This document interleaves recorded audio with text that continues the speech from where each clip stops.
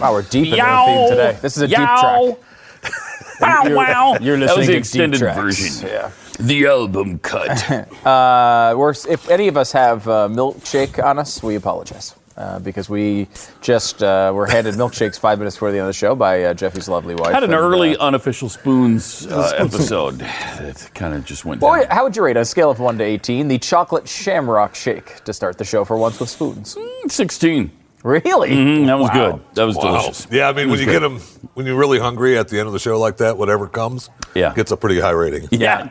Yes, it does. And what would your rating be? Yes, it does. Pretty high. I mean, I said, but right around the same stats.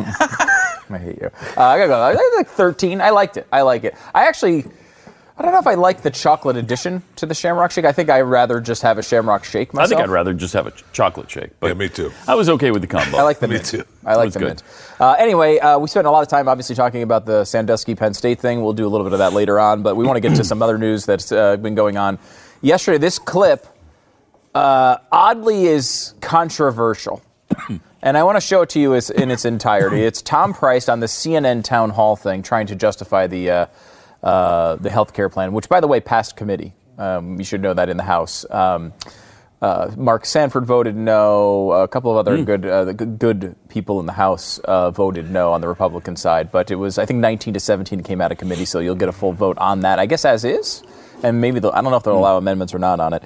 But here is Tom Price. And the question was basically, hey, why are you giving a big tax cut to healthcare CEOs? Not all CEOs, not all rich people, but healthcare CEOs. Why did you target them for a tax cut is how the question's framed. First of all, the two things I want you to look for in this. Number one, it doesn't seem like Tom Price knows what she's talking about. So that's one. And he's the guy on this bill. Mm-hmm. And then number two, because everyone's calling it Ryan Care, really Price he had a similar bill which was better when he was in the House, and now he's obviously kind of the head cheerleader for this particular bill. And then secondarily, he gives this answer that everyone's like, I can't believe he would say something like that. Watch this and tell me what's wrong with it. In your bill, there is a tax break for healthcare company executives who make over $500,000 a year. What? Why do healthcare CEOs need a tax break? Yeah, I don't think it stipulates that it's healthcare executives. I think it's the level of income. If it's healthcare executives, then I'll take a peek at it. It doesn't make any sense. It is. I mean, it's in there. It talks about. I have it right here. I'll tell you what I think that is. I think that the previous administration singled out healthcare executives. You're absolutely right. And what they said is healthcare executives ought to be punished.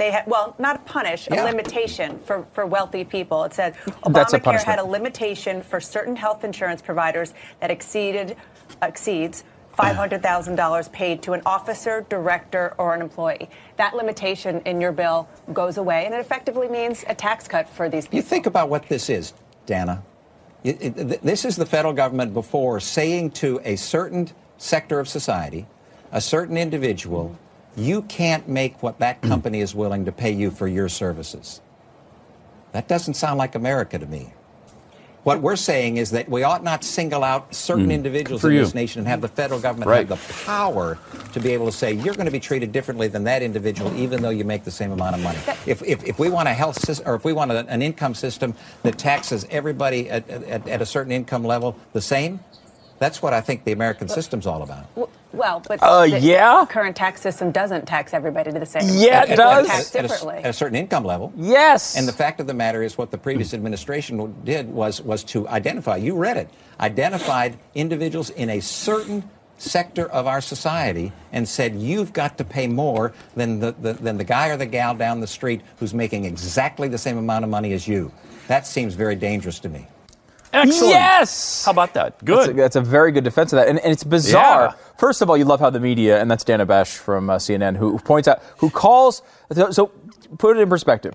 Obama put something in Obamacare that says people who earn over $500,000 who are executives at healthcare companies, just this one industry, have to pay more. Have to pay more in taxes. Yeah, so you should be asking yourself, Dana or Dana or Dimwit or whatever your stupid name is, why did they have to pay more in the first place? Not, why do they deserve a tax cut? Why did they deserve a tax increase to begin with. Right, and why do they deserve a tax cut? I mean, that is incredible. It's not a tax cut. They got their taxes hiked unfairly under this bill. Wow. And, that's weird. I didn't know that had happened. I didn't, I'd never of heard all of the that. things we talked about over Obamacare, I didn't remember it. Tom Price didn't even remember it initially. Specific tax increase for CEOs at healthcare companies? I think that is completely unconstitutional. That has to be. But I mean, I don't know if that was ever challenged, that specific provision, because, can you imagine? Most people would look at that and say, well, she's right. They make $500,000 a year. Who cares about what they pay in taxes?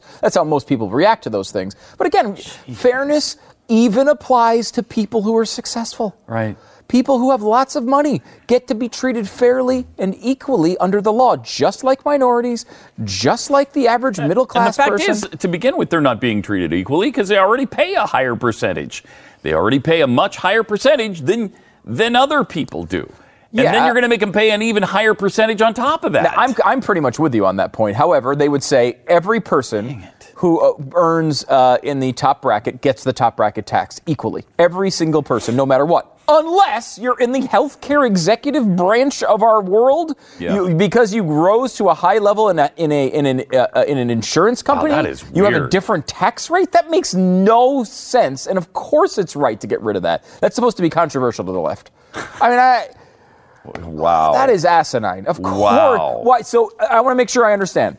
You have a person who's in health insurance. They rise to a high level of income. Then you say they have to pay more taxes. So for them to get the same fair treatment as every other industry on the planet, they have to leave, the good qualified person has to leave the health insurance industry and go to another industry to reap the benefits of the same tax rate as all other citizens. I mean, come on, that's asinine in every way possible. It's way beyond asinine. Yeah, it really is. And we will have, we're going to talk a little bit more about healthcare with Adam Brandon coming up in a little bit from FreedomWorks. He kind of give us the down low on where this is going and whether this has any chance. I mean, because it seems like Ted Cruz is up against it. Mike Lee is up against it. Rand Paul is saying no. Unless something dramatically changes here and the Senate can pass a much better bill than the House, it does not seem like this is going to actually get done. And you will, don't be shocked at all to see the Republicans not repeal Obamacare and it just exists in the future. Mm-hmm. Don't be, again, I'm not saying this is the right solution because I don't think it is. But they will use this, the moderate people, the Susan Collins of the world, who don't want Obamacare to really go away anyway, yet they want to feign that they're still Republicans, will sit here and say, well, look, they tried, and the American people didn't want it, and we could not find the solution, so we're going to have to stick with this. And it's not so bad. Even though they ran on it this entire time, we repeal. They don't care. Plus, if Obamacare was so great to begin with, as the left is saying it is, and you can't possibly take it away, then why did life expectancy drop last year? Wasn't it, one of the things with America's healthcare, one of the stats they always point to, because showing that our healthcare isn't as good as other countries is, our life expectancy is a little bit lower than some other countries. Mm-hmm. And there's a whole bunch of factors that have to do with that, none of which involve the healthcare industry, because we have the best healthcare industry in the world. But apparently it went down ever so slightly last year. For the first time in a long time, which is why it's a big deal. I think it was decades since this had happened. Now, this kind of stems from a tweet by Luke Russert, who sadly is no Tim, saying, simple, true analysis. Under Trump-Ryan care, many people will literally die from lack of access to health care. That is indisputable. Hashtag just say it. Now, Derek Hunter, do we have the Derek Hunter response tweet, which is a good point. He says, life expectancy dropped last year for the first time in decades with Obamacare. Your analysis is simple, but it's not true. Which is a great point. So let's go through some of these numbers here. The life expectancy did fall from 78.9 to 78.8. Now, again, you might say that's not much of a decline, and it's not. The point is that these are increasing all the time. It's been a long time since they decreased. It is the first time there had been a decrease in life expectancy since 1993. To give you perspective on that, I was in high school when that happened. High school. Here's 1999 was the first time. Me too. I was in high school too. I was a freshman. You're freshman in high school. Because I was a junior. 1993. Yeah, so it's weird. I didn't realize. Yeah. Jeffy, where were you in 1993? Do you remember what where you were? 93? Mm-hmm. Yeah. You don't want to talk. Drug haze. Drug haze. He doesn't have any idea where he was in 93. Drug haze. Yeah. It does appear, by the way, that someone started a Twitter hashtag, something like Jeffy's rap sheet, and is now tweeting the crimes of Jeffy. Really? So we'll see that. Huh? They all better be true. I think they should tell you that. If there's any falsehoods on it, I'm going to town. I will say I think they should CC local police departments. I disagree with that 100%. 78.8 in 2005. Additionally, the death rate increased 1.2%, the first time that had happened since 1999. The Post, this is from the Daily Wire who's reporting this, the Post quoted the University of Michigan's David Weir saying that virtually every cause of death increased last year. This is across the board phenomenon of not doing very well in the United States. There's another good stand here. Well, I mean, you get the point. Point is that you can say that there might be bad consequences to this, and that's fine. However, it's a little odd to claim that it's going to make people die when, Obamacare was in place and the life expectancy in the United States dropped. Mm-hmm. Now, you'd think it would be increasing not by just a little, but by a lot. Instead, it actually went down. And so if you were to get rid of Obamacare and it goes back up, surely they'll still say it. They'll find the person who didn't have access. And look, every system, because we're hosts of shows and not politicians, we can tell you this. Every system, every one that's proposed, from Bernie Sanders all the way down to Rand Paul, every system in there is going to have some people who don't do well on it. Somebody is going to have a story where they got victimized by a loophole here or there, that they could not pay for something they needed to pay for. That is part of everything. We live in a freaking society of 325 million people. There are going to be examples of people having troubles here. It's going to happen with whatever the Republicans are to pass. It is definitely happening right now with Obamacare. You could do this person gets screwed by Obamacare game every night on every broadcast over and over and over and over and over again. You could start by interviewing every employee of this company. That's where you can start. You could start there. That'll give you the first 250 nights of coverage, and then you can go from there. Because it has affected everybody in some way. And overall, as we've seen with polling, mostly negatively. Mostly negatively. Now, there have been some people who didn't have access. However, the people that they talk about in the CBO report, and we kind of pointed this out yesterday, are people who didn't want to buy health care and were forced into buying health care against their will because the government made them do it. If they have the opportunity to not buy health care, they won't. That is a freedom issue. It's their money. They earned it. They should be able to spend it the way they want to. Instead, the government steps in and says, you know what? You need to buy this product with your money. That is not freedom. That's not what it's supposed to be. So it's important to note that, and we'll have more on healthcare here coming up in just a second. First of all, I want to tell you about My Patriot Supply. My Patriot Supply, they want you to take a step towards self-reliance, and that's what we're talking about here. Self-reliance. Your healthcare decisions should be up to you. What you do with your money should be up to you. And taking care of your family in emergency should not be up to the government. It shouldn't be FEMA coming to the rescue. You should do what you need to do to prepare your family, and you can do that with My Patriot Supply. And you know what else is great? It also tastes really good. That's a really cool part of this. It is. You don't have to worry about just a big bucket of beans or rice or whatever. This is delicious food. You get things like pancakes for breakfast. You get emergency pizza. I mean, good stuff. Delicious soups and stews and all of those kinds of things that last up to 25 years for you. And right now, you can get 4 weeks of that food for $99. And they throw in the free shipping. This is a big-time cliche, but you're in the middle of the apocalypse. Everything's going wrong. Food supply is broken down. The tragedy in the streets, nuclear holocaust everywhere. The only solution to that is fettuccine Alfredo. Yes. I know everyone says that, but it's true, and that's why fettuccine Alfredo was part of this package, or at least the one I saw. So anyway, go to... Such a stupid show. So stupid. 888-411-5290 or preparewiththeblaze.com. 888-411-5290 or preparewiththeblaze.com.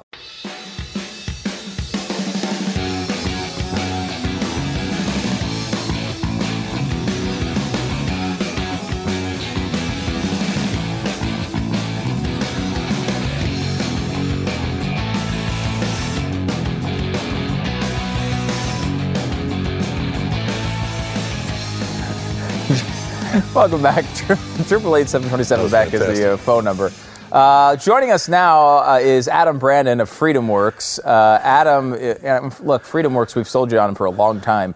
But, I mean, I don't know if there's a better way to sell you on it as to what is going on right now with the repeal of Obamacare. I mean, you need people focusing on getting a bill that is a hell of a lot better than the one we have right now. Adam joins us.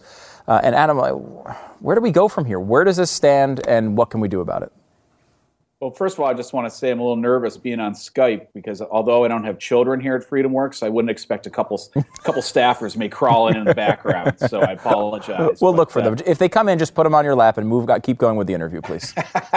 Perfect. So yesterday we had a day of action here where we brought in, and what was amazing to me, it was a weekday, and it was 13 degrees here in D.C. with wind chill. And we still had over 1,000 activists show up, and we stormed the Hill. We lost the overwhelming majority of our buses, but we still had a great crowd. And we delivered the message to Congress that, hey, you were elected to repeal Obamacare. So, I like our Storm Congress hats that we had made for this event. And, I want to just drive it home that the activist community wants to repeal Obamacare. They're not interested in games of we're going to kind of do it and then we'll do it. We promise in the next bill. No, they want to repeal it. They looked at all the work that they've done over the last several years. So let's get rid of this bill. This is one of the big problems, Adam, I feel like with entitlement programs in general, is that now anything that is changed from what we've had for the last couple of years with Obamacare is treated as this violation of human rights. When just a few years ago, none of these programs, none of these big giveaways even existed. Now we go to this place where people are treating a slight cut in subsidies, which this bill sort of does, and certain changes around the edges, and treating them as if it's the biggest deal of all time. When this is a bill that if Barack Obama pitched to us in 2009, we would have gone crazy over the current GOP health bill. I mean, this is really a case of the Overton window, is it not? It really is, and that's where I feel very lucky that we have people like Rand Paul and Mike Lee and Ted Cruz that were on our stage yesterday because they're keeping the promises that they made. When Mitch McConnell ran for the Senate, he ran in 2014. His whole theme was, we're going to tear up Obamacare, root and branch, root and branch, root and branch. Well, that's what the activists expect to hear, is they want to see that the politicians are going to keep their promises. And this is a slam dunk easy one to keep. You had this 2015 Obamacare bill that was, I think, only 5 members of the House and Senate opposed, only 5 Republicans. And it went to Obama's desk and he vetoed it. It's real simple. Go dust that bill off, put a new date on it. Move it through the House, move it through the Senate, send it back to the president, and this time you sign it. What does this say, though, about Republicans that when they knew it wouldn't go through with Barack Obama as president, they knew he would veto it, they passed it. And now many of the same people are here saying, well, we're not going to use that one as a basis. That's crazy. That's why I would love to dust it off, because you have truth and light on your side. You get to walk into a senator's office who's saying, well, I signed it in 2015, not so sure I want to do it today, and just ask him what changed. Yeah. Oh, just the president changed. That's the only issue. Now you can actually get it done. Right. You had a good change here. I mean, that should motivate people to want to do it. There is the case, though, a lot of people will bring up and say you need to get 60 votes for that bill. You can't do it with reconciliation. Is that a real objection? Yes and no. I seem to find that whenever they want to really get something done, they find a way to get it done through reconciliation. Ted Cruz, one of the things I know he is working on right now is technically Mike Pence, Vice President Pence, is one of the most powerful officers in the entire Senate.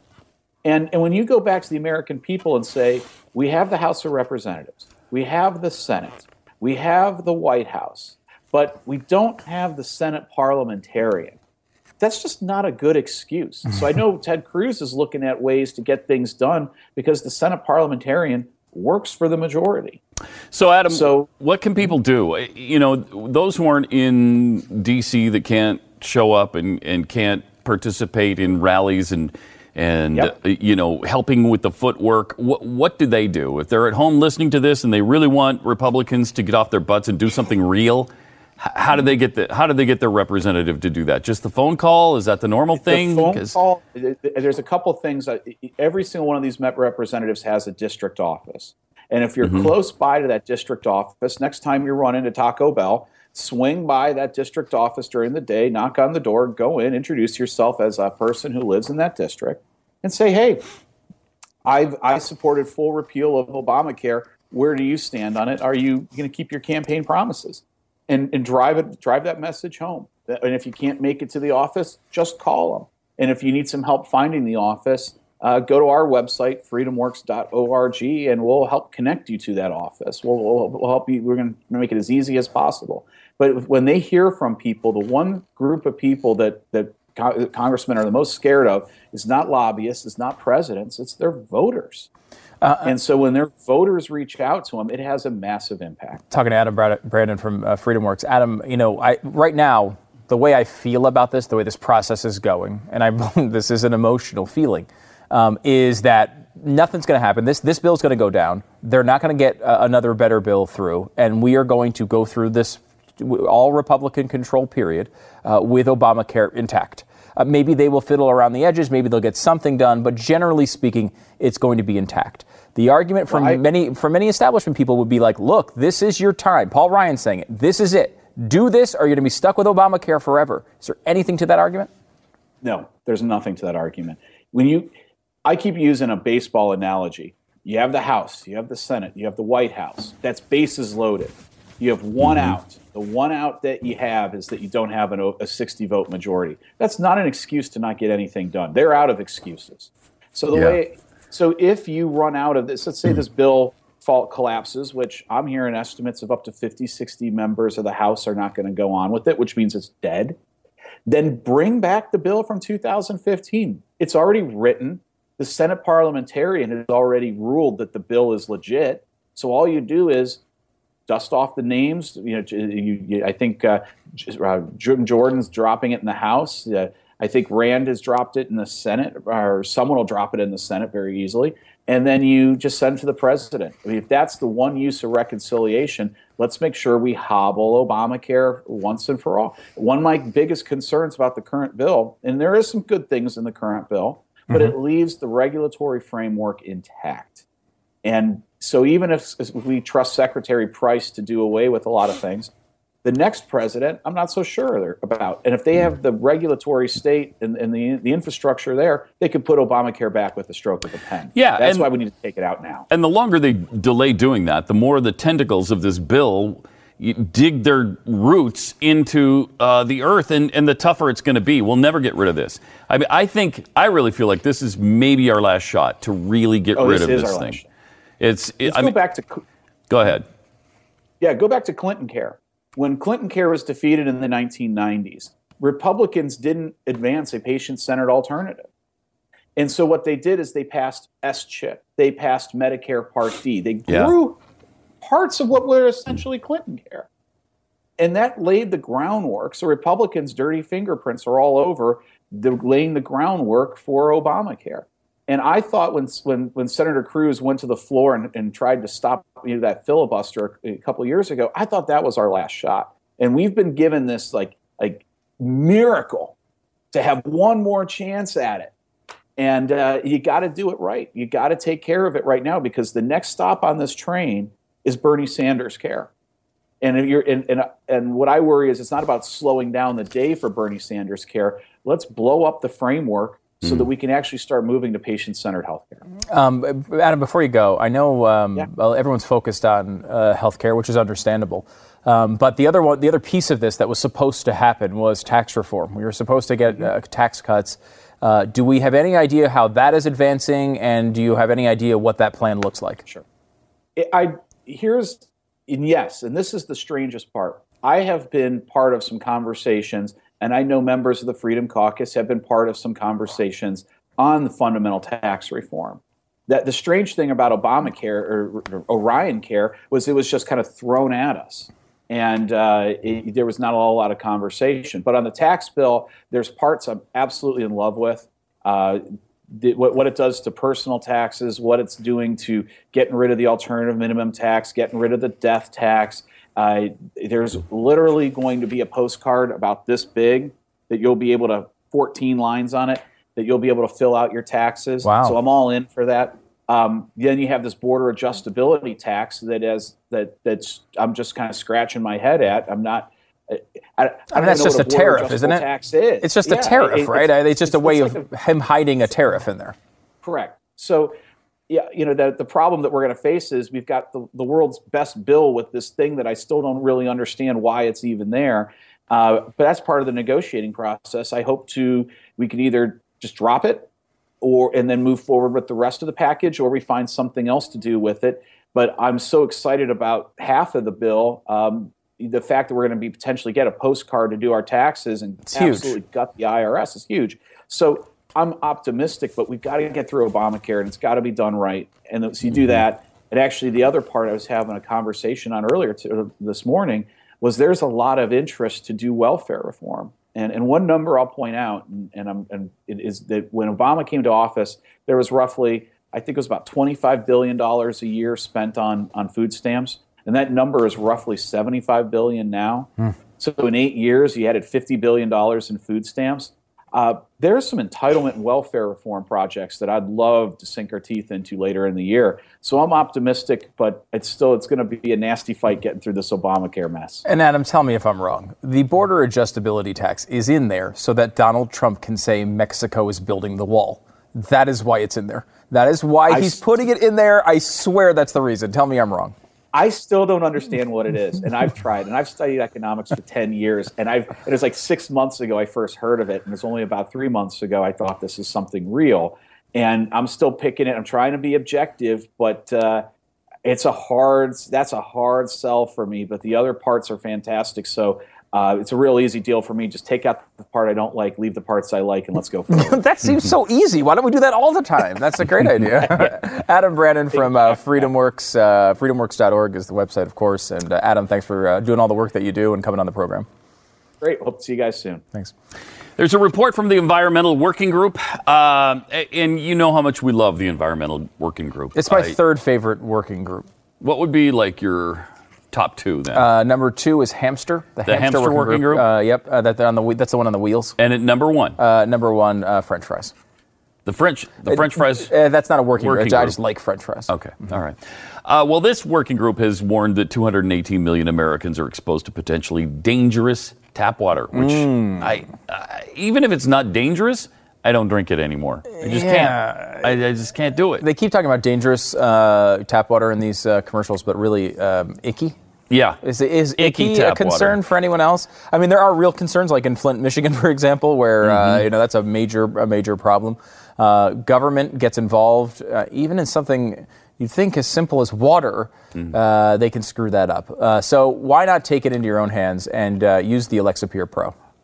It's really, really important. And the Alexa Pure Pro removes almost 100% of contaminants from your drinking water. It just makes it really clean, really fresh. Like if you're into bottled water, you'll really be into this because it'll save you so much money over buying bottled water continually. Good argument, by the way, to take your bottled water and put it through the Alexa Pure Pro. Yeah, really. Because it's going to actually make it better. We're talking taking out bacteria, lead, pesticides, pharmaceuticals, chromium-6, arsenic, anything that's in there is going to be taken out by the Alexa Pure Pro. And each filter has a capacity of up to 5,000 gallons. So you're going to save a ton of money over bottled water. So call them today, 888-895-7746, or go online at getalexapure.com. Getalexapure.com. You'll save $20 off the retail price. It's such a great deal. 888-895-7746 or getalexapure.com.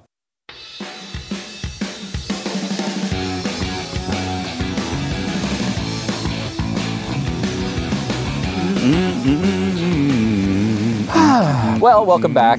We talked a little about Trump's taxes yesterday, and this is kind of an interesting thing because none of us are tax experts. With the exception of Jeffy, we have people doing our taxes. Jeffy does not turn them. Okay. Jeffy has another situation he's arranged with the government. Is that better? But I mean, I don't know anything. I will say this: Pam, my wonderful accountant. She sends me emails and says, send me this, and this. I send them to her, and then she sends me the end product. Mm-hmm. I have literally no idea what happens with them. I don't know. She sends me a number to put on a check, and that's what I write. Or she sends me a number I'm going to get on a check.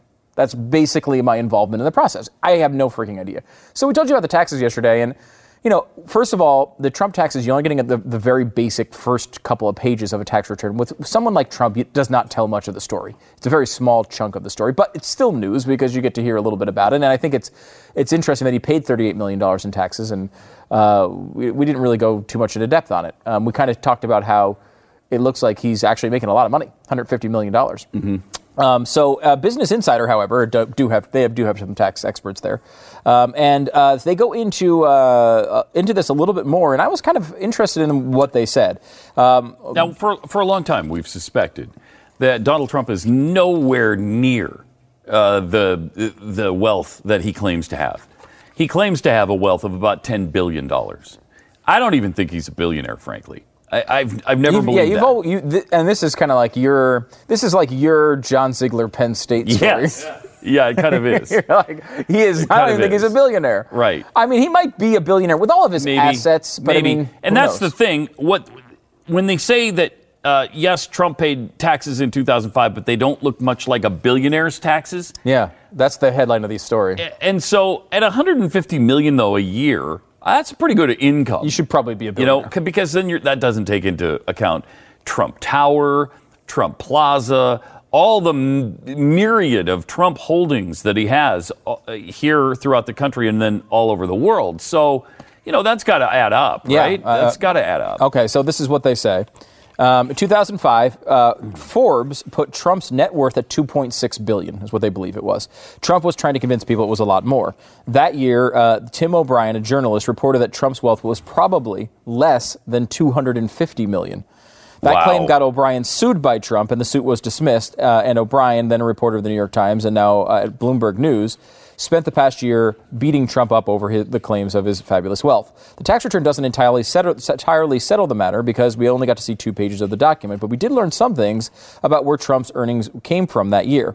The return shows he earned about $110 million from his investments.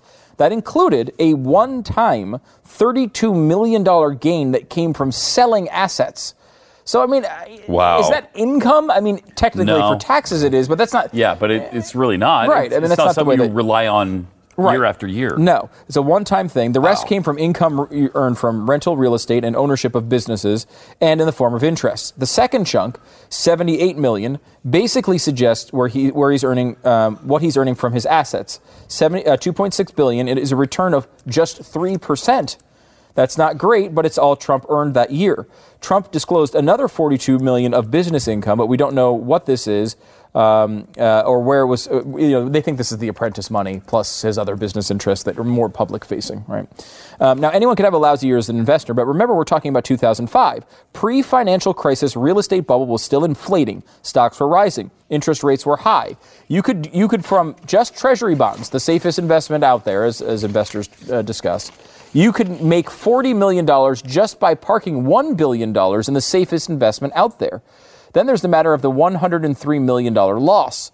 When it came to paying taxes, all that income was whittled down into this one loss, leaving him with a just gross income of $48.5 million. Where the loss comes from isn't clear, but some tax experts told CBS News it could be still lingering from the huge write-down Trump took in a 1995 tax filing that was released by the New York Times. If you kind of remember, that was a big story during the campaign.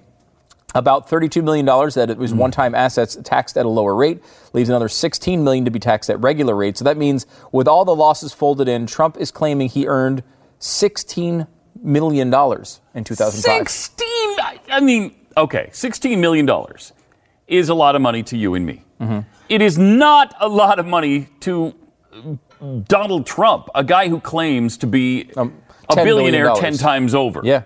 So NFL football players make $16 million. They're not billionaires. The head of the NFL, Roger Goodell, makes $45 or $48 million a year. Yeah, 2 or 3 times what Trump is has made in $16 million? Now, the reason he paid still $38 million in taxes is because of the alternative minimum tax, which, by the way, would go away, hopefully, with this new tax plan, because it is a terrible idea. But still, so the suspicion here is not that he doesn't have money. He obviously does. But that he is maybe not the billionaire. This does not necessarily support his idea that he's a major billionaire. It's not billionaire money. No. It's not. Odd. That's just not. Odd. That is interesting. That's a fascinating look. And I maintain that's why he won't release the taxes. Absolutely. He does not want us to know that he's not making anything like billionaire money. And if our theory holds true that he was the one that leaked this because it shows the best one he has, then he's not even close. No, he's not. Yeah, I mean, that's just a theory. We have no idea on that. But that would be an interesting part of it. Very interesting. And it supports the reason why he would be bribed into naming Rex Tillerson Secretary of State, because he got $1.6 billion from Exxon. That would support that. Is that the big claim now? Mm-hmm. That is the claim. In fact, it was a claim shopped to all sorts of journalists. The only problem was not true at all. An amazing story from BuzzFeed. And by the way, people would beat up BuzzFeed, and they've had some issues, and we've criticized them occasionally, although they've done a lot of good things as well. And note that BuzzFeed is going out of their way here to defend Donald Trump, something that they're not going to get credit for from the same people who were calling them all fake news a few weeks ago. But note the fact that they did a lot of journalism on this. In fact, the story was this person created what turned out to be fake documents. The documents showed a $1.6 billion transfer from Exxon to a Chinese company, and then 2 days later, a $1.575 billion transfer from that same company to the Trump organization. And the obvious theory there is Exxon was paying Trump, and then Trump named Tillerson to be his Secretary of State after he won. Mm-hmm. And it was Chase documents. They looked official. Now, BuzzFeed got the documents because a Democratic operative, and this is a great part of the story that will make your heart warm, paid $9,000 to some informant to get the documents that are obviously fake now. Although they fought about it for a while because it did look somewhat realistic, but there are things like when you transfer large, sums of money like that, there's a flat fee for a transfer fee, and the transfer fee. This is for Chase Bank. The transfer fee in the Chase documents, however, had 97 cents at the end of it, and Chase never does that. Like, it's a policy of their corporation. They did things like that he obviously didn't realize. They showed them to Chase, and Chase was like, no, this couldn't happen. The other part is they acted as if someone just walked in off the street and was like, I'd like to transfer $1.6 billion, please. Like, that doesn't happen. Like, when you transfer $1.6 billion, if you ever transfer $1.6 billion, you're not doing it by some guy just walking in off the street, right? Like, you're going to go through, there's going to be some significant issues there. It went down to, there were some misspellings. There were people working for certain corporations that didn't actually work there. There are pages and pages and pages of them proving this case. But the bottom line is they were not real. And Democrats who are trying to take Trump down got duped by this out of multiple thousands of dollars, which that makes you feel like maybe the world is okay. Yeah, it does. Yeah, that's a heartwarming tale. It is. 888-727 Beck. More Pat and Stu coming up in a minute.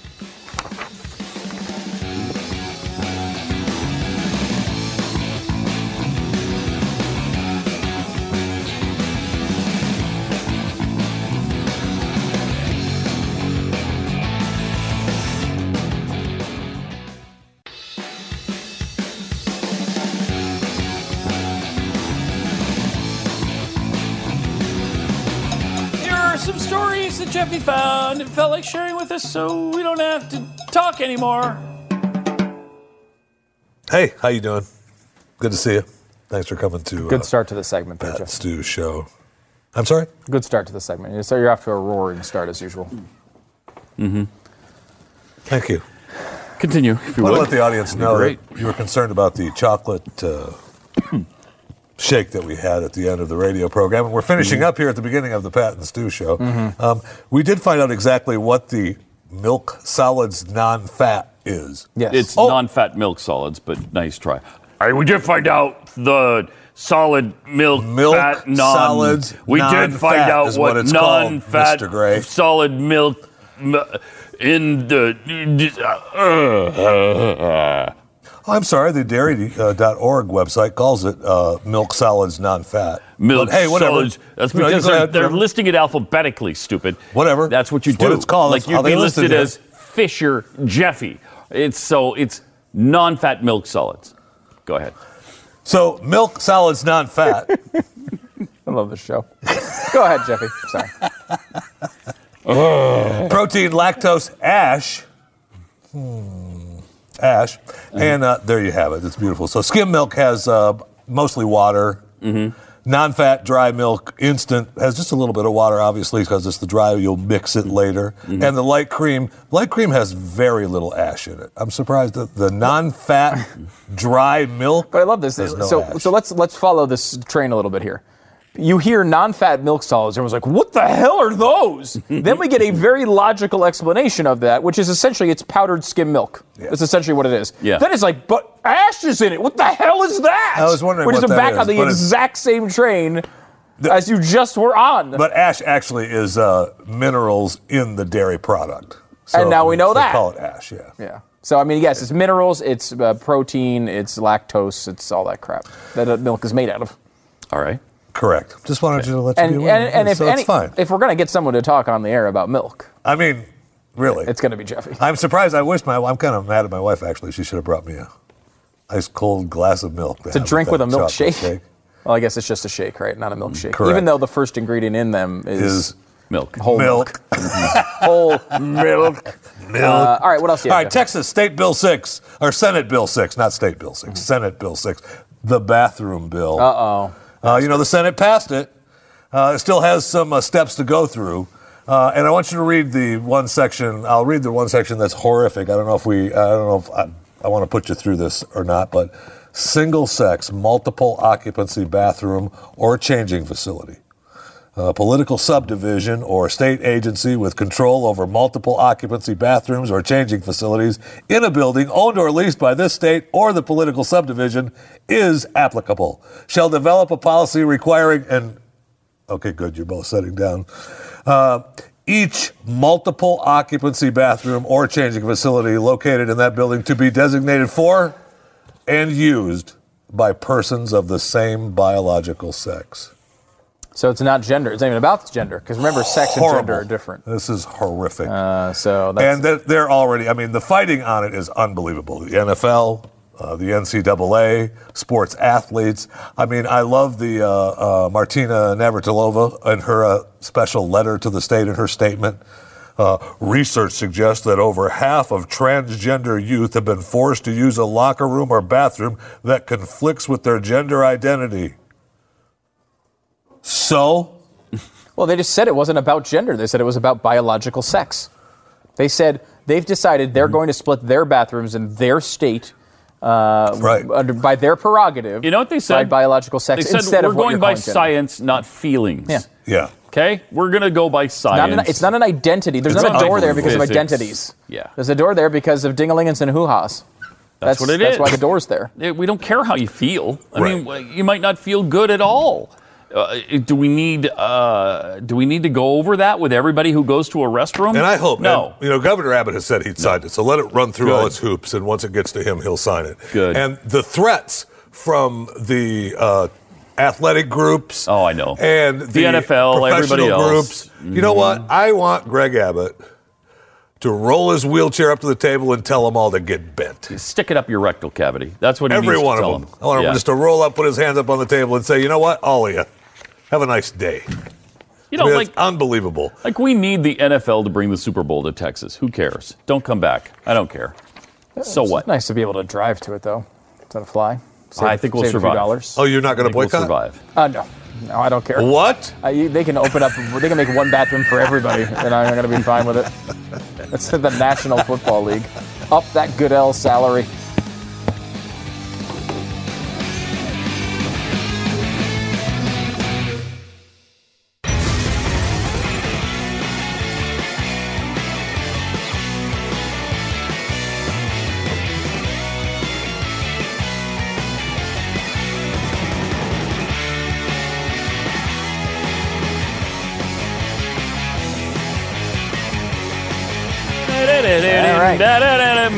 Welcome back. 888-727 Beck is our number. John Ziegler joins us once again. John was with us on radio. If you missed that, you missed a lot because we're going into the Jerry Sandusky Penn State scandal. And I know you would put that scandal in quotes for sure. And we went through a lot of it today, and I figured we'd try to see if we can kind of come back here and spend a little bit more time mopping up whatever we missed. Is there anything that we didn't do on radio that you think is important for the audience to understand about the story? Well, first of all, it was awesome to actually get a fair hearing for the first time in 5.5 years of covering this thing. I mean, in all seriousness, I've dealt with so many media morons in the last 5 years plus that I have like post-traumatic stress disorder. And dealing with you guys was quite a pleasure because, one, you were open-minded, and two, you asked good questions, and three, you have a brain to actually work with. Tiny ones, which makes you very different than the most of the members of the mainstream news media who have an incredible agenda in this case. So to answer your question more directly, this case is so involved. It's not that complex once you understand the basics. But I think we hit the general points, but there are so many other details that back up my view of this thing. And my basic view of it, for people who don't recall or missed the radio interview, is that this was all a rush to judgment. That the firing of Joe Paterno back in November 2011 was a nuclear explosion which flipped this entire case on its head. That all the incentives become perverse and misunderstood, especially by those morons in the media. And it creates a domino effect of injustice, which is still happening to this day, and which may impact a trial that's scheduled for next week. There's a trial scheduled for next week involving the former president of Penn State, Graham Spanier, a guy I personally know very well, and I'm positive is innocent. And what's he accused of? He's accused of conspiring, conspiracy, as well as child endangerment. Good And golly. There's no evidence. So, in other words, he knew, and he just didn't do anything about it, covered it up, whatever. That's, that in real people's words, yeah. But just taking the child endangerment charge, for instance, they won't even tell him which child he allegedly endangered. And the reason why they won't tell him that is because they can't pick one. Because if they pick one, it'll be destroyed. Because there is no child that they endangered. That's illegal, right? I mean, aren't you supposed to know who your accuser is? Well, yes, and his lawyers have tried to make that case numerous times. But the problem is, and this is what makes this case different than any other situation I've ever seen. Because of 5.5 years of really bad and biased media coverage, you have a jury pool that's so polluted. I mean, it's unbelievably polluted. And the prosecution knows this. Well, I will say this. Until we talked to you, what was it, a couple months ago, I firmly believed Jerry Sandusky was guilty. Sure. There was no doubt in my mind that he was justly convicted of this crime and should be in jail. The only point I was a little bit iffy on, and I thought is where you were coming from, was that Joe Paterno had nothing to do with it. Well, then that's how I started this. Yeah. And I was right there with you. Jerry Sandusky must be guilty. There's no way everybody could be so wrong about this. But no one checked that math because everyone had the same feeling we did. Mm-hmm. And who wants to wade into this murky, icky, horrible story? Nobody. Nobody does. Except you. Well, trust me, I didn't want to do that, Pat.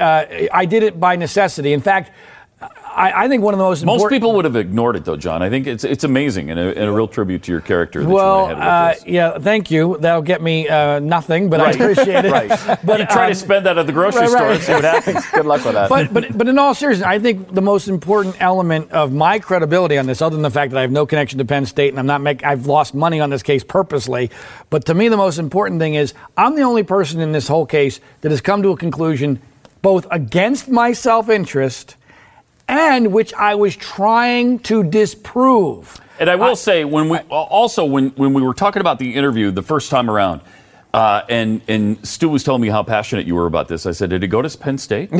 That was my first. That was my first thing. Of course. Did you go to Penn State? And the answer is no, you didn't. I went to Georgetown, and as a matter of fact, after 5.5 years, I have disdain for Penn State. In fact, I root against Penn State football with a passion because of all the aggravation that this story has caused in my life. And this has been the worst thing that's ever happened in my life. And I've had a lot of bad things happen. Heck, I've worked in radio for a long time. So, I mean, anyone who has had bad things happen. But this has been by far the worst. I think it's been the best work I've ever done. But this is a story, and I think you mentioned this, Pat.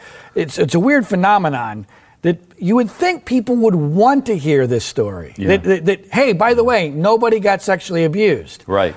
Yet nobody, very few, want to hear it. And I think it's because a couple reasons. One, it's scary to think that this injustice could happen. We don't want to believe that our system is this flawed, that something this catastrophic from an injustice standpoint could occur. But also it requires, and this is the heart of why I'm fighting a losing battle, it requires you to at least say that these accusers who have been canonized for all intents and purposes by the media are not telling the truth. And part of my case has been misunderstood. People think that somehow I'm against child sex abuse victims or against children. I have a 4-year-old daughter myself. I have a wife at home that's very pregnant with another daughter coming soon. Congratulations. Well, thank you. I appreciate that. We'll see. I'm going to have 3 women in my life, which is more than I can handle. But the point here is that couldn't be further from the case. And I'm not even alleging, this is really important for the nature of my theory of what happened here, which I'm very confident in. I'm not even alleging most of these people lied. I'm alleging that they were manipulated and they thought they were helping put away the Loch Ness Monster. That's really important to understand this because people presume I'm a conspiracy guy. Like, how could all these people come together and make this allegation? Well, that's not how the story happened. Yeah. It was linear. One led to the next, led to the next, led to the next. This whole case is a domino effect. And if you're somebody who maybe you were abused by somebody else in your life, and you're poor, and you're in central Pennsylvania, and you come from an at-risk background, which is why you were in Jerry Sandusky's charity, and someone comes to you and says, you know, Jerry, that guy you've been friends with all those years, he's kind of goofy, handsy, a little weird. Well, guess what? We got an accuser by the name of Aaron Fisher, victim 1, who says he's been sexually abused, and we're having a tough time finding other accusers. We really need people to come forward and help us. Anything ever happened to you? I think it's very understandable that someone like that might go, well, gee, not really to me, but maybe another person, or maybe like that sort of weird behavior I might now take retroactively as negative. Bingo. Rather than just sort of weird. Stu, that is a fantastic point, and I think that happened a lot here. Because let's face it, this is a guy who stupidly did occasionally, not nearly as much as reported in the news media, but occasionally took showers in a different era. He's from a different generation with boys who were in their early teenage years that people understandably look at and go, what was that all about? Right. But some of that's just sports, locker room stuff. I think that this is one of those situations where if you've lived in that culture, you tend to get it. If you haven't, you look at it and go, wait a minute, what's that all about? The only time in my life I've ever showered with another male is during high school, or during sports, after gym class, or after a football game, or after football practice, or baseball, or whatever it was.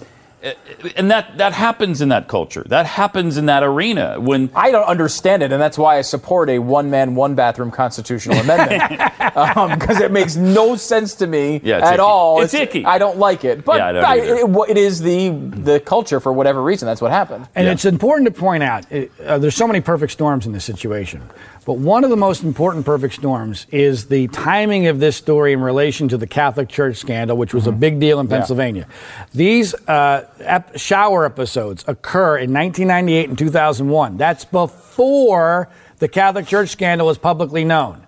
So in other words, it's not as if after the Catholic Church scandal, Jerry thinks it's a great idea to be taking showers with young boys. But it doesn't come out publicly till after. Sure. And then, therefore, people see it through the prism of, wait a minute, we've gone through this before. Yeah. Penn State's just like the Catholic Church. Joe Paterno is the Pope. The administrators are the Cardinals. Jerry's the pedophile priest. The Penn State football fans are the Catholic parishioners looking the other way because they don't want to accept that their God is false in some sort of way. And all that fits in a narrative that the media, of course, loves, and which a normal human being might go, okay, that makes some sense, except when you break it down. Okay. And when you break it down, it doesn't hold any water. Okay, at all. let me let's do a couple. Hit me with specifics. your best shots. Yeah, no, seriously. I'm interested because you had mentioned. Let's go to this tweet. Someone had mentioned. You had mentioned previously that there'd be no motivation because Jerry Sandusky had been out of the program for a long time, which is true. We had one tweet. Do we have it here? Now that I'm calling for it, it better be there because I can't. There it is. Who is this Sandusky Joe Paterno defender on Glenn Beck? Sandusky had an office on campus until his arrest. I do remember that being a conversation. Yeah. True? Was he actually there? Technically, I think he had an office which he never used. He was an emeritus. He had been there for a very long time. Right. There's so many things that are misunderstood about how and why he left Penn State. You referenced earlier, in retrospect, everything looks different. Mm-hmm. In retrospect, people look at his departure from Penn State and they go, boy, that seems awfully suspicious. He retires at a fairly young age to go run an at-risk charity for not for boys, by the way. There were girls as well. That's another one of the misnomers. But for children. For children. Mm-hmm. And but here's what people miss. After he retires, he is a finalist. In fact, is reported as getting the head football coaching job at the University of Virginia after he leaves Penn State. Now, this is interesting for a couple of reasons. First of all, the University of Virginia vets people before they offer them their head football coaching job. Yes, usually. Second of all, there was a deep series of connections between the University of Virginia coaching staff and the Penn State coaching staff, including, by the way, Joe Paterno's own son, Jay, had been a University of Virginia graduate assistant and was married to a University of Virginia alum. So what we're forced to believe is that somehow those at Penn State knew Jerry was a pedophile, push him out of Penn State University, but they're perfectly willing to allow him to become the head football coach at the University of Virginia, where there's all these connections between the two schools and where one phone call from anybody connected to Penn State saying, hey, stay away from Jerry, would have done him in. Ironically enough, the real story of what happens there, and sports fans will find this hilarious, is that because the New York Jets collapsed that year and lost their last 3 games of the season, their head coach, who was a University of Virginia alum, Al Groh is his name, at the last moment, when Jerry's about to sign on the dotted line, calls Virginia and says, hey, don't give the job away. I'm going to need it. I'm getting fired. And if that doesn't happen, if the New York Jets don't lose their last 3 games of the 2000 season and miss the playoffs by half a game, none of this story occurs because Jerry Sandusky is the head football coach at the University of Virginia. It's amazing. It's an amazing. Another reason to hate the Jets. Yeah, I was going to say, usually it's only positive things that come from the Jets losing. Here. So let's go through some of the victims here real quick. Sure, let's go through it, and you tell me where these stories are wrong. Okay. Victim 1 comes forward age 15. I'm going to give a little rundown of each one, and then you give me. Makes allegations, years of abuse. He told police when he was 12 or 13 in the Second Mile program, he met Sandusky and began staying at his home. Contact started with exercises and escalated around June of 2007 to stomach blowing, kissing, and sex acts. He was a wrestling coach in the district, walked in on Sandusky lying face-to-face with the victim on a wrestling mat. Another 15-year-old also witnessed Sandusky put his hand on the victim's knee during a road trip to a Philadelphia Eagles game, and that child testified that Sandusky had touched him in a similar way. I mean, that seems like a pretty good case. Yeah, well, except when you find out what the details are. First of all, by the way, that wrestling coach, his original testimony was actually very beneficial to Jerry. At trial, all of a sudden, after being pressured, it becomes, again, to use your word, retrospect, because now all of a sudden Jerry's a pedophile. And when you see him on the ground next to a kid, you go, oh my gosh, that was something really horrendous. The original version of that story was very different, but more importantly to Aaron Fisher. Aaron Fisher doesn't tell any story about a sex act for quite a while after he came forward. He doesn't say it when he talks to the school, which is the first place he goes to, not the police, by the way. He doesn't tell it to the caseworker. He doesn't tell it to the police. I've interviewed the police officer who interviewed Aaron Fisher the first time. I've talked to him for hours. Said nothing about sex abuse. This is after, by the way, a 3-year relationship as a teenage boy who I have 12 interviews 12 interviews on the record with people who are from every walk of his life, including buddies of his at the time of the allegations, including girlfriends. He had many girlfriends and loved to brag about them even at this young age. His own aunts, his next door neighbor, the women who sponsored the rally for his book. All 12 of these people are not just suspicious of his story. They are positive he's not telling the truth. 12. I've yet to find anyone, and I am well known in Lock Haven, Pennsylvania, his hometown, and would be thrilled to speak to anybody who actually believes him. I can't find anyone. His story is preposterous on its face because what ends up happening is the first time he ever says anything about sex is when his therapist, a guy by the name of Mike Gillum, who, by the way, has lost his license in the state of Pennsylvania, who's a quack, who helped co-write Aaron Fisher's book, finally, months after this original allegation of Jerry makes me feel uncomfortable, says to Aaron, did Jerry force you to have oral sex? And Aaron eventually says, yes. One word, yes. At that point, everyone becomes invested, including Mike Gillum, the therapist, in a separate reality. Aaron Fisher is required to testify before he can get it right 3 times to a grand jury. The first 2 times, he collapses in tears and can't answer questions. The third time, he finally reads his testimony with his therapist sitting right there with him. I would submit that his therapist actually wrote the testimony for him. The therapist is such a nut job that in his book, and I urge anyone, if you care about this case, you want to know what a joke the whole Aaron Fisher story is, read Aaron Fisher's book. I actually held a press conference outside of the courthouse at one of Jerry Sandusky's appeal hearings, and I gave copies of the book away to the media, begging people, read the book. It's a ludicrous story, including, by the way, you mentioned the Philadelphia Eagles. According to the book, the Philadelphia Eagles are in on this conspiracy to cover up. Now I am totally on your side as an Eagles fan. I am totally on your side now. The point here is that Aaron Fisher had a goal, which he stated to friends, that he wanted to own a lot of sports cars and be very rich when he grew up. And guess what? Aaron Fisher owns a lot of sports cars, including one that's over $100,000 that he just recently purchased.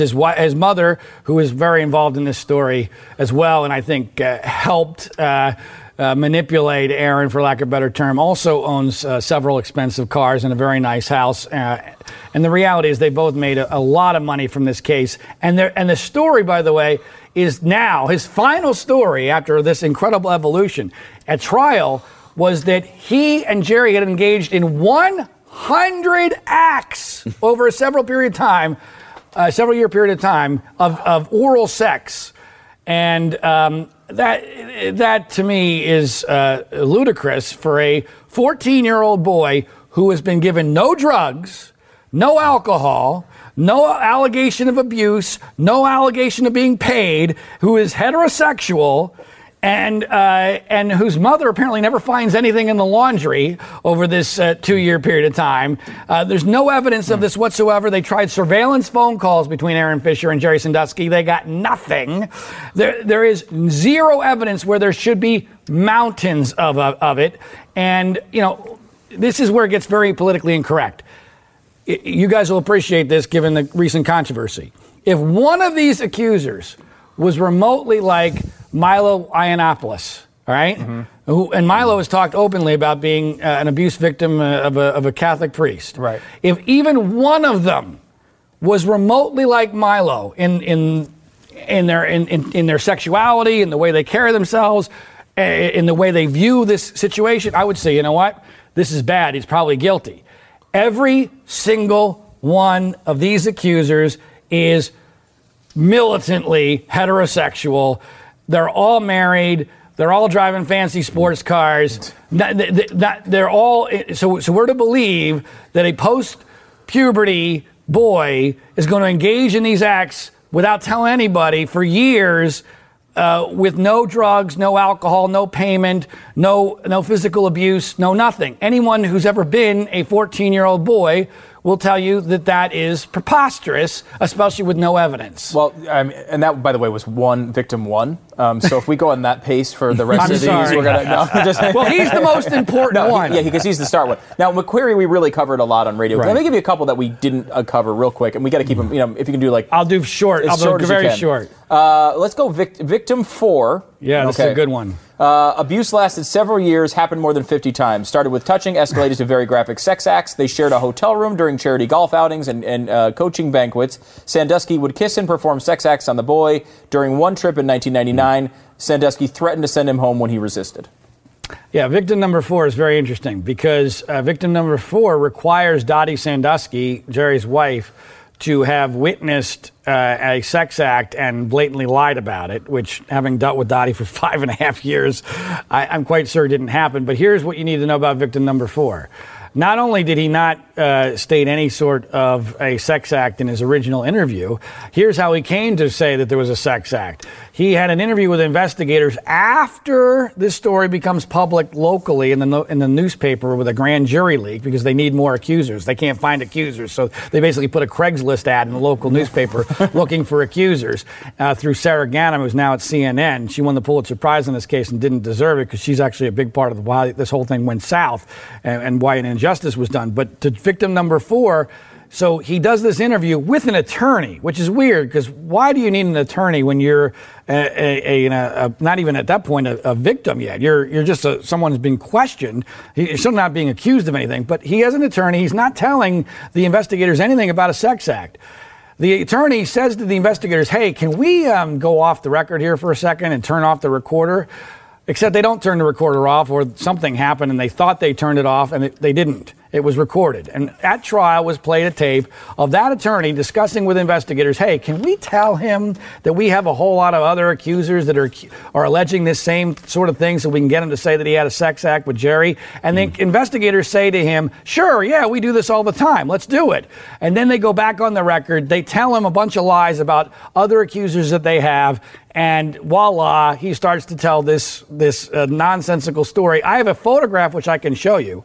You know, when Jerry retires from the Second Mile, his picture is on the front page of the local newspaper the next day, playing miniature golf with victim number 4. At a time when this is according to victim number 4's later testimony, many years later, this is in between 2 major episodes of sex abuse. A picture tells 1,000 words, and I think it would be hard to argue, based upon the photograph of the 2 of them together, that happened, but I realize strange things occur.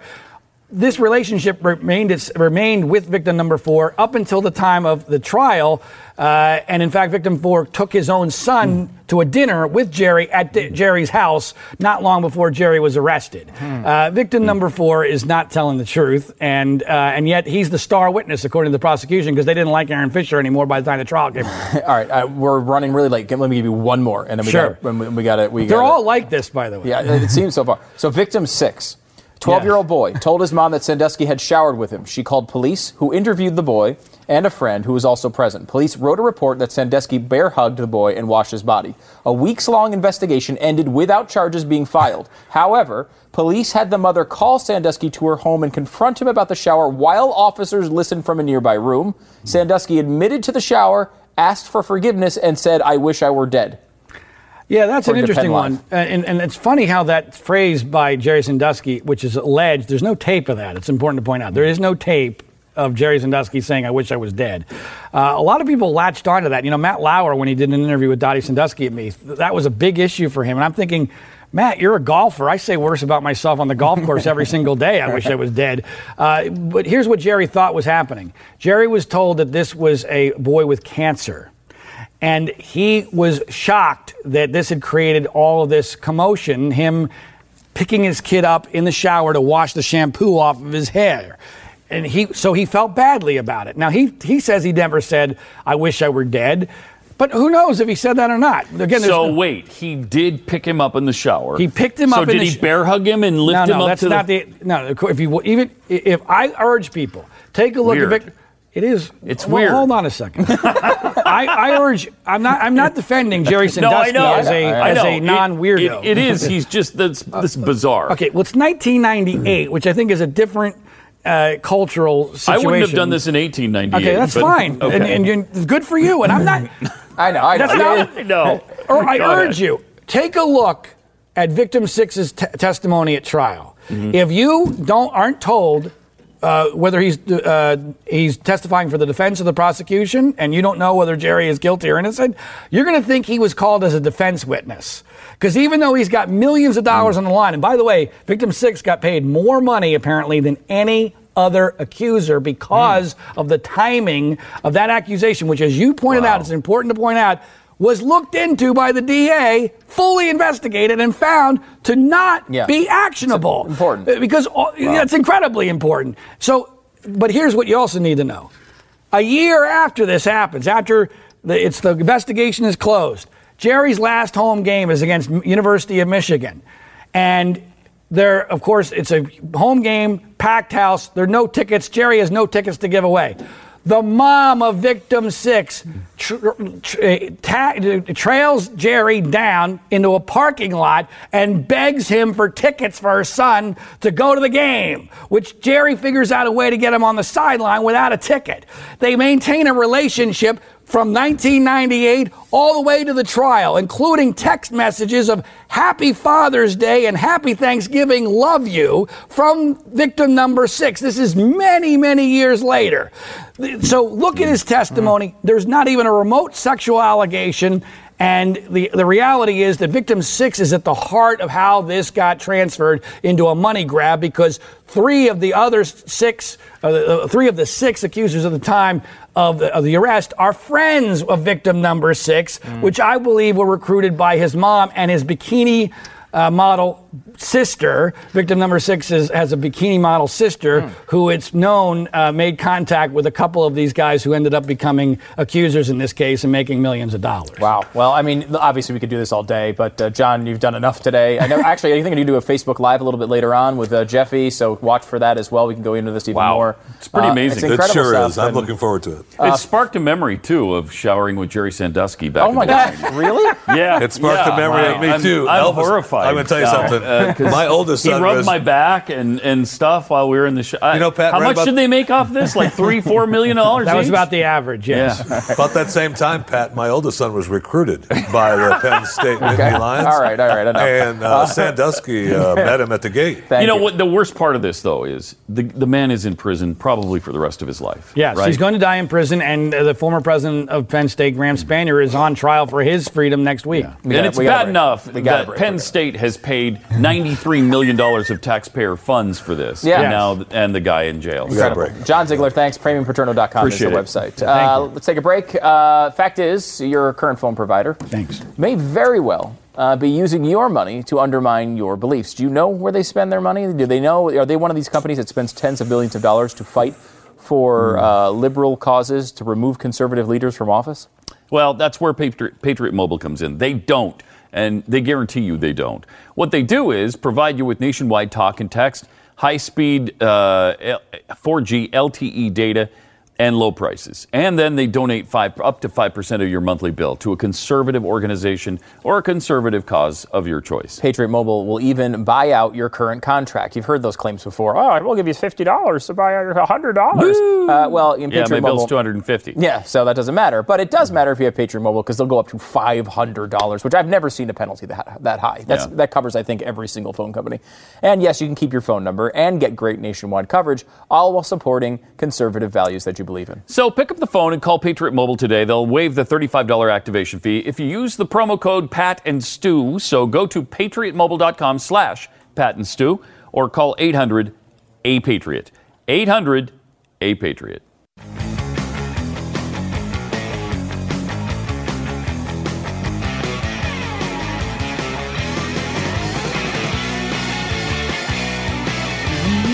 Welcome back. 888-727-BECK is the phone number. As part of our daily requirement of being on the Blaze Network, we're going to feature a Mormon doing something positive. I thought we worked that out where we didn't have to do that every day. No, it's pretty much every day. Well, anytime a Mormon does something positive, any Mormon anywhere, when they do something good, we have to show it on the show. And that's so. Well, we've got a light on top of the building. I don't think it ever shuts off. It's supposed to just come on when a Mormon does something good. It never shuts off. And it never shuts off. This is actually a really interesting one, Pat. Do you know this story? Because it's from Brazil. I haven't seen this. Here's the video. We actually have some. It's a Mormon missionaries in if Brazil. You see them. There's a robbery going on here. And you see kind of they're going back and forth. Something's going on. And you see the missionaries kind of just watching, and all of a sudden, the missionary grabbed him. Turns the gun on him. Tells him to get lost. Ooh, he's beating the guy. That's violence, Pat. Wow. Is that what your church tells people? Wow. Look at that. He's wailing on this. Wow. And winning. Cold cocks him. I mean, I hope the church is not going to look at that. Ordain this. I'll tell you that. I'm not sure they would. I don't think this they is would self-defense, though. They would. It's dangerous. What about the other one, though? Just What's give them he what doing? they want. The other one He's is watching. following church law. Is what the other one is doing. Are you just standing there while his friend is taking out robbers? I love that, though. That's unbelievable. I'd like to know if that guy, I know. He might be in trouble himself. He might be coming to the Cougar football team next year. No doubt. A lot of those guys, are athletes. Yeah, sure. And I don't know if he is or not. It looks like a big lineman or something. Yeah, but, I mean, good for him. Good for him. But the flip side of that is like the 7-Eleven guy that breaks up the robbery and saves the store, yet ends up getting fired because Southland says, no, give him the money. I don't know. This is clear self-defense. He's in the middle of being mugged. Yeah. And he defends himself. And by the way, had a gun. It looks like he has a gun at one point. He doesn't shoot. Yeah. He was wailing on that one guy, too. I'll tell you what's going to happen until we get further confirmation from the church. We're turning the light off. Oh, no, not the Mormon goodness light. The Mormon light's shut. The Mormon goodness light has been turned off. Very sad. That's pretty, first of all, it's self-defense there. I think absolutely, clearly. Good for him. And it's a great video for him. I think he looks great in it, and I'm a fan. Let's also go to someone who does not look great in most videos, and this one is a problem. I'm going to warn you on this one in advance. We've been showing a lot of Alex Jones videos, and the reason why we're doing that is not because there's been any change in our appetite for Alex Jones videos. It's just that now people have come to our side and now are making a lot more Spending of them. their time and resources. Exactly. So it's not just us anymore, which is fun. This one, however, I will warn you in advance, this is going to be in your head all day if you listen to it. Okay. Once you see it, you can't unsee it, but it's a musical number, and it's going to be in your head for hours. So if you don't want that to happen with Alex Jones, now's the time to turn it off. But I've warned you. Now here's Alex Jones with the Goblin remix. I don't want to see him kissing goblins, ingratiating goblins, in bed with a goblin. I don't want to see him kissing goblins, succubus with goblins, ingratiating goblins, in bed with a goblin. I don't want to see him kissing goblins, ingratiating goblins, in bed with a goblin. I don't want to see him kissing goblins, ingratiating goblins, in bed with a goblin. Dump it. Charging into a goblin's nest, some goblin vomit and slop and blood on it, especially up to his ankles. Trump charging into a goblin's nest, some goblin vomit and slop. Goblin vomit and slop. I'm not expecting him to not get dirty slop. Kissing goblins, ingratiating goblins, succubus with goblins, in bed with a goblin. Kissing goblins, ingratiating goblins. I just want to catch him in bed with a goblin, bed with a goblin, bed with a goblin, bed with a goblin. I just want to catch him in bed with a goblin, bed with a goblin. What is that? That is unbelievable. I have no idea. I mean, seriously. Really? And to all the people who email me when we do this, why are you taking on a conservative like Alex Jones? He's not Alex Jones is not a conservative. Listen to some of these headlines. Let's see. CIA likely built remote-controlled commercial jets in aircraft boneyard and then ran them into the World Trade Center tower. Mm-hmm. Osama bin Laden responsible for the 9/11 attacks? Where's the evidence? Watch, imploded casino collapses just like World Trade Center 7 on 9/11. Building 7 was an inside job. Did NIST edit WTC footage to hide evidence of implosion Top government insider. Bin Laden died in 2001. 9/11, a false flag. Alex Jones said 9/11 inside job on the day it happened. He is saying that 9/11 was an inside job. This guy, he doesn't even believe in Islamic terror. It's all from us. And he's never believed anything the government done has been just until January 20th. Yeah. For some reason now everything's fine because Trump. Everything they do is just. Because Trump. Everything. I mean, can you imagine being in that world? Wow. It is a bizarre one to be in. All right, 888-727-BECK is the phone number. The Colorado shooting with Dylan Klebold and Eric. Evidence mounts indicating Colorado shooting was staged. Oh, okay. That's not the it was staged. Initial one. Of course, every shooting is staged. Every tragedy is staged. Every attack is fake. It's all false flag. As we've said before, there are no flags. I hate to see this guy in bed with goblins. Succubus with the goblins. In bed with the goblins. I don't want to see him kissing goblins. Succubus with goblins. In bed with the goblins. Kissing goblins. Ingratiating goblins. In bed with the goblins. I don't want to see him kissing goblins. Ingratiating goblins. In bed with the goblins. Dump it. Charging into it.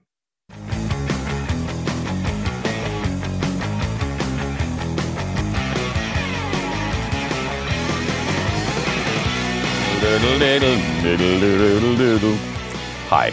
Pat and Stu, 888-727-BECK. 888-727-BECK. What were we going to do here? I don't even remember. Food. So we have spoons coming up here in a minute. We've got a couple new kinds of cereal, and I'm very excited about them. First, I want to tell you about the Mental Floss has a good list of the 10 competitive eating challenges at restaurants. Jeffy's won all these.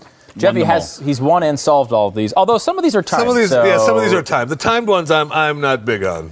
Jeffy's one of those guys who'll just. He's a marathon eater, not a speed eater. I like to pride myself as the Kenyan. The Kenyan of eating, as Jeffy says. And you see a lot of similarities. If you look at Jeffy again, you'll see a lot of similarities with him and any Kenyan. I mean, off the street. You can't. I get mistaken all the time. So Loopy's 2 has a cardiac arrest burger. It's in Wisconsin. Cardiac arrest burger, $35. It contains 3 pounds of ground beef, a pound of ham, a pound of bacon, a half pound of cheese, and also onions and barbecue sauce. If you finish in an hour, you get a free T-shirt. Beat the record. The food is free. Jeffy, an hour for that? Can you pop that? Yeah, probably. Yeah, an hour. That's not really. That's for you. But what they're trying to do, they're trying to get you to eat it fast because they want you to try to beat the actual record, which they don't say what the record is, but to get it free. You'll probably get the free T-shirt, but still pay for the burger. Right. And when you pay $35 for a burger and a T-shirt, you're not getting anything free. No, you are not. Mm-hmm. I would not want to mix the ham and the hamburger. Yeah, I'm not the big on the ham and the mix either. I'm with you on that. That would weird me out. But, but for a free T-shirt. Yeah, whatever. Mm-hmm. How about the Siad Cafe Pancake Challenge? Now, they make big pancakes, 13 inches in diameter. Though. You ever been in a pancake eating contest? I have not. I have. Have you really? I literally have been in a pancake eating contest. Oh, for real? Wow. No, I know. It's a surprise, dude. It's calm your excitement. But it's tough. Because you get about halfway through these bad boys, and you are still got a ways to go. Well, I do a pancake time every Saturday with my kids, and so, of course, they eat approximately 1% of their pancakes, in which I eat all the rest. Good thing I've never done that. Yeah, it does fill you up. By the way, they're saying 13 inches in diameter, 1.25 inches thick. You have to finish one pancake that is difficult, but you got to do 5 of them. Look at that. But $13.95 is not bad for a product. Well, that's a stack of 5, though, but that's a big That's a lot of food. That is a lot of food. Then there's Dobbs Doghouse hot dogs in Dobbs Ferry, New York. They'll put nearly anything on a hot dog, dozens of toppings, or you order a dog from their specialty menu like the Trailer Park. This is right up your alley, Jeffy. Melted cheese and crushed potato chips, or the Hawaiian dog, bacon teriyaki sauce. That sounds pretty good. Pineapple and scallions. Could do without the scallions. The Doghouse Challenge dares you to eat a dozen of them, but you can't select them. A roll of the dice determines which ones you get. The one they're going to give me, that nasty teriyaki sauce one. I can't be doing the bougie sauce. I'd love the teriyaki sauce. But you finish all 12 within 30 minutes. There's no reward. Now, our own Pat Gray has recently bragged about his ability to eat many hot dogs in one setting. But these are this one has bananas on it. That one's got frosted fruity pebbles on it. Yeah, you're not getting to choose hurts too. Yeah, that's bad. Wow, bananas on a hot dog? I would never think to pair those things. I'm looking after at the first 6 with 6 more to go, you may think that some more. Let's look at a couple more here before we go to break. How about the number 6, Joe Taco Chupacabra Burrito? Ooh. This is Joe Taco Mexicafe in Amarillo, Texas. Offers, and that's pretty, that's within 12 hours. It's in Texas, so we should go get one. It's a 2-foot-long burrito, $24.99. If you eat it all by yourself, you not only get it free, but you also win a T-shirt, a place on the wall, and a free meal every week for life. Wow. 2 feet is a lot of food, though. Yeah, 2 feet. That is a lot of food. Then there's the 2 feet. What are you fishing? 40-inch pizza that can feed 20 to 25 people. It's $150. And if you eat the whole thing, if you polish it off, 2 people get an hour to eat it, and you win $100 if you can. $100. Wow. It looks like thinner crust too. Yeah, those are good. That's maybe I don't know. I don't think so. I think I'd get to about here, and then I'd be done. That's probably 4 pizzas, probably basically together. But with 2 people, 2 pizzas each, Jeffy. I've seen you do that at lunch. Just a random day. It's a Tuesday. Hey, Jeffy's got the 2 pizzas thing again. I know. So? All right, we got to get to spoons. Yes. We'll be right back on Pat and Stu. How can you have pizza and not eat more than just 1 pizza? I don't know. It doesn't make any sense. I love freaking pizza, man. That thin crust I've been going crazy for lately. It's really good, too.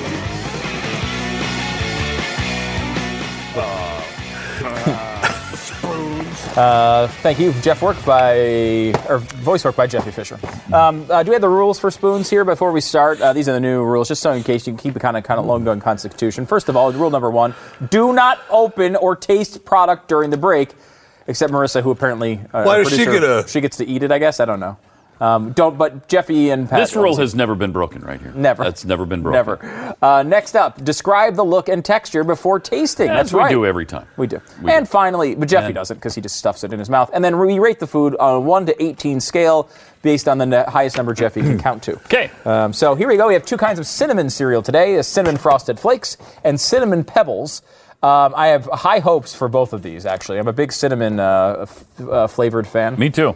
Jeffy, can you eat cinnamon, or is that bougie cinnamon, bougie sauce? Well, it is kind of nasty, bougie sauce, but bougie. Is it too bougie for you? It is kind of, but it has milk on it, so it's fine. All right.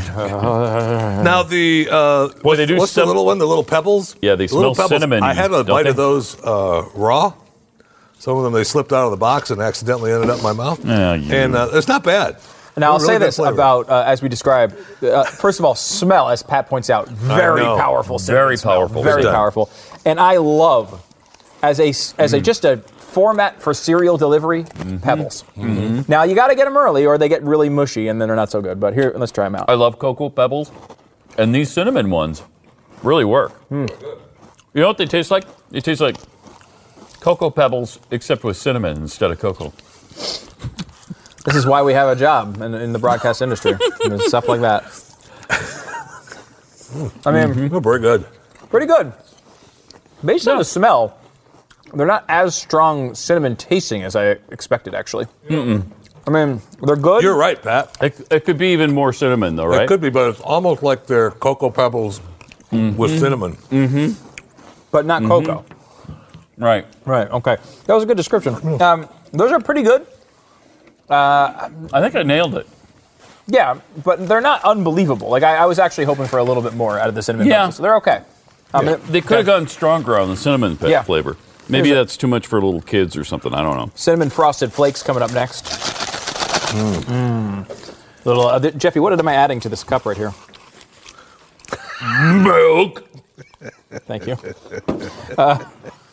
Cinnamon frosted flake. Again, strong cinnamon taste. I also like the frosted flake delivery system as well. I'm a fan of frosted flakes. This might be more cinnamony than the Pebbles. Yeah. Slightly more cinnamon flavor. What I'm noticing here is almost like a frosted flake with cinnamon added. Instead of the sugar, right?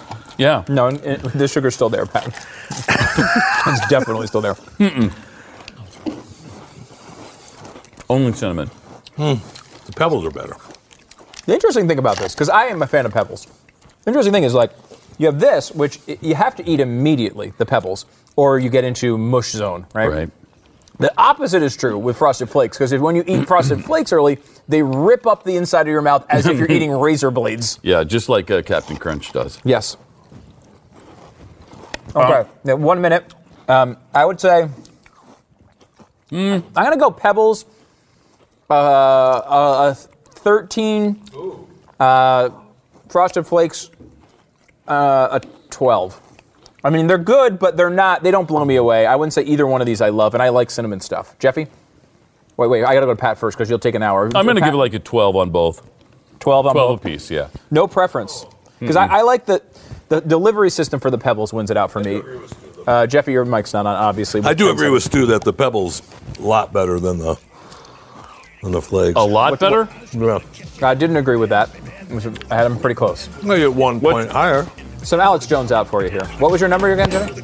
Well, right around what you gave.